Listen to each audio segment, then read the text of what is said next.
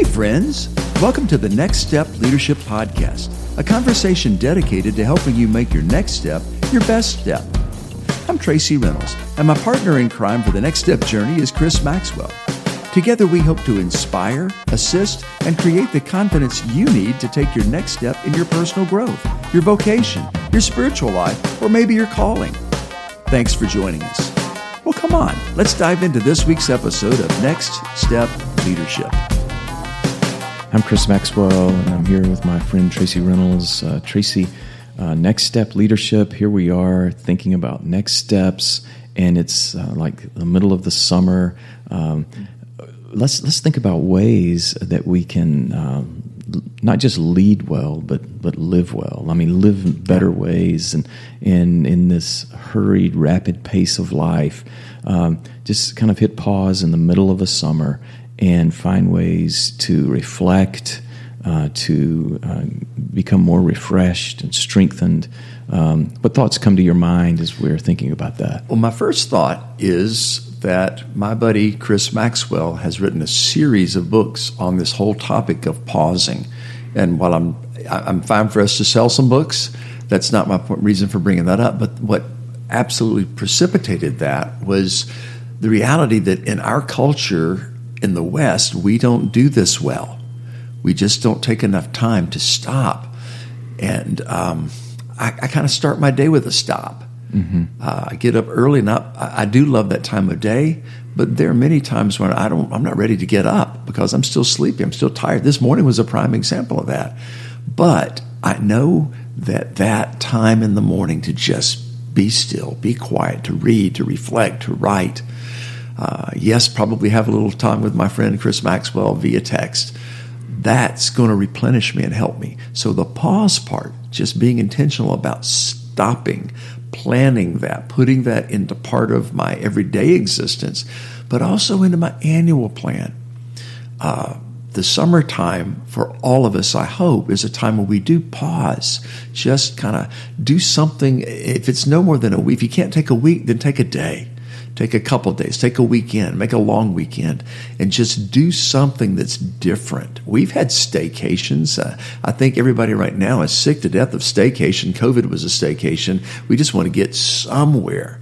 I had some friends over the weekend that I saw that were at the local state park, not 20 minutes from their home, but that's where they're going and camping out, doing something a little different. Didn't spend a whole lot of money, but they were having a blast. That's what I'm talking about. That's good, and we need to see that as a priority. I mean, it needs to be like top of the list right now. We need to do this where we just choose to be intentional. And you mentioned pause. I've written 4 books in the pause series.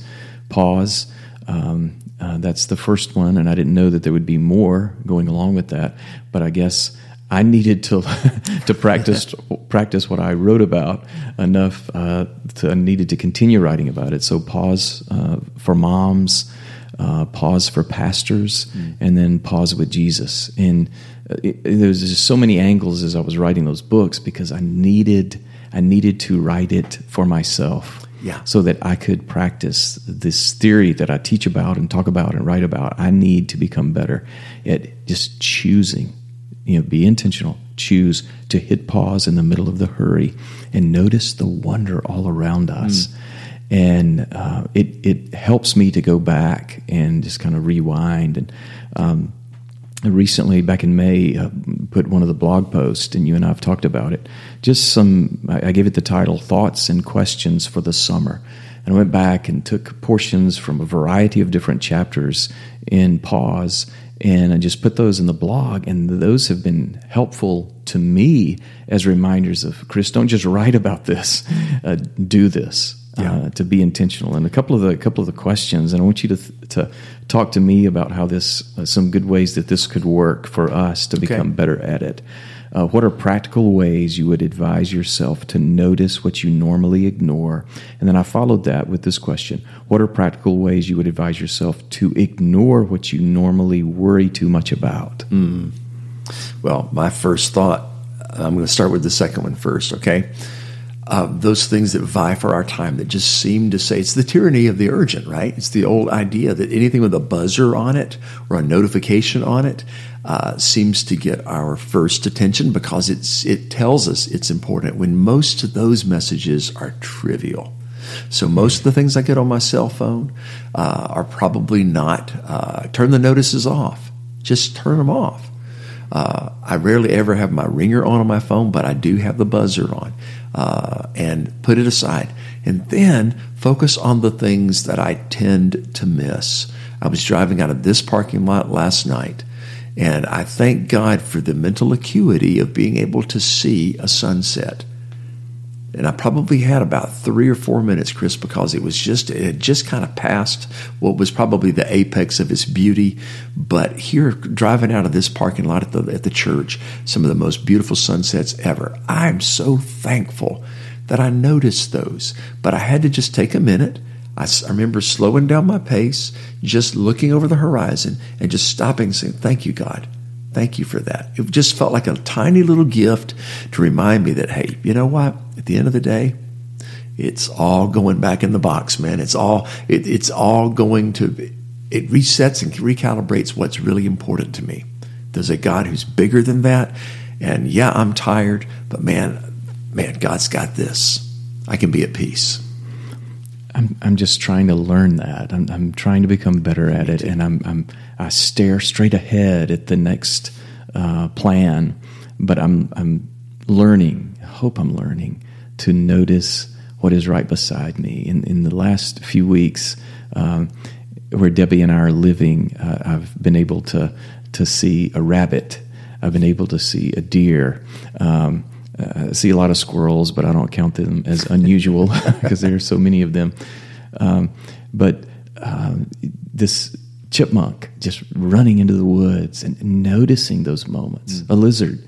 I've named the lizard Liz, and I've been writing about her. But it's like just taking a picture of her and remembering just in this moment, I can take a deep breath. I can look at the frog over in the side, and I can realize that life is not to be all about my 3 goals for today. Right. And because of that understanding, I will be more likely to achieve those goals if I'm not obsessed with them. If I can notice the rabbit running through the yard, if I can notice the deer off at a distance, or if I can notice this cute little chipmunk that's running away from me, and I can meet my friend Liz and realize again that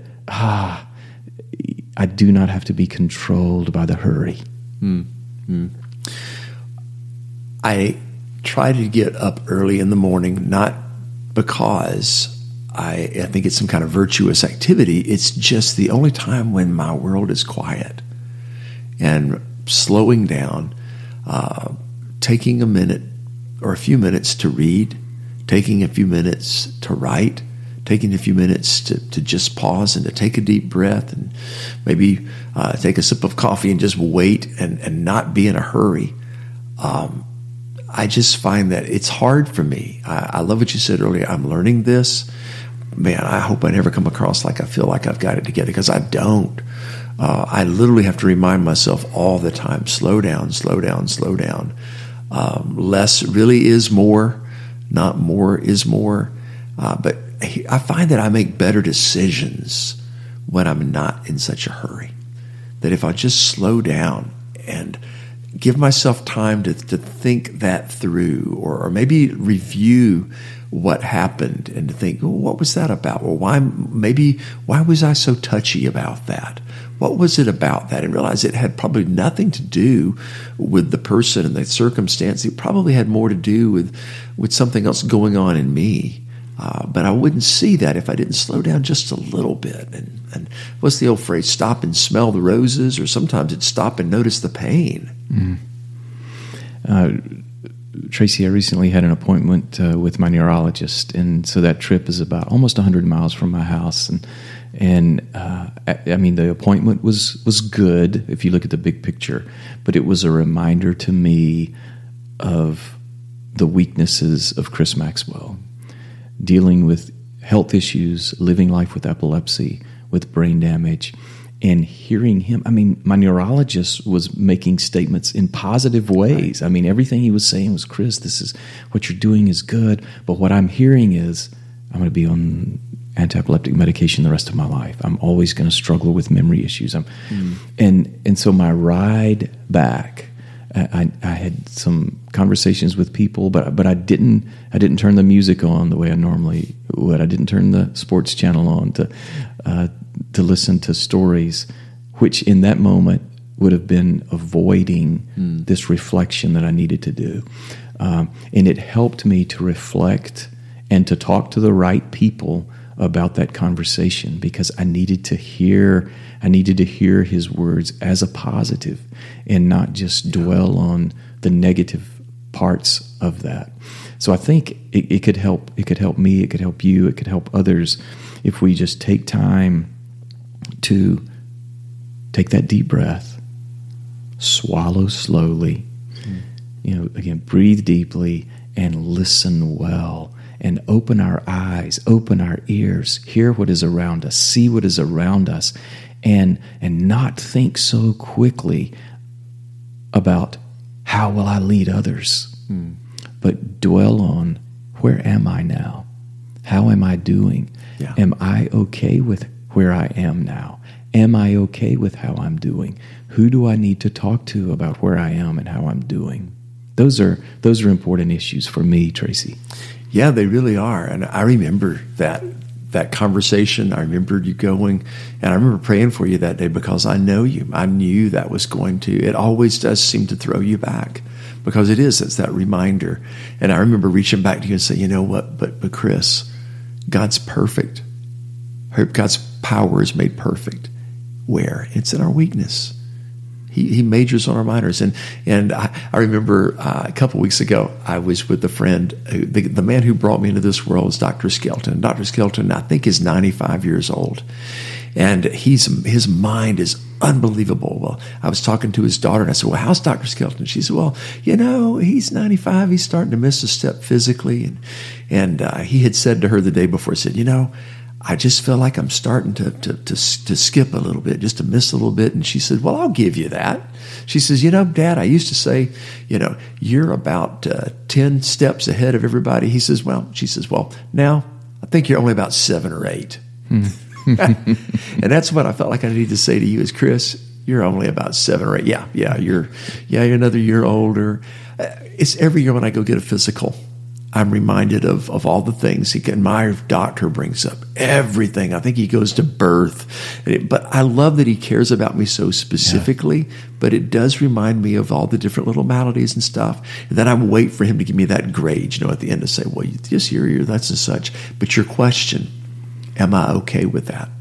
Yeah. Am I okay with that? Learning to be okay. Now, I'm not talking about being complacent, Chris. I'm not talking about not wanting to grow and progress. We're calling this thing next step leadership because we care about that. But I'm not talking about, but it is based on a level of accepting where I am, the painful reality that these are the limitations. This is the deck I've been dealt. This is where we are right now. But pausing to be refreshed.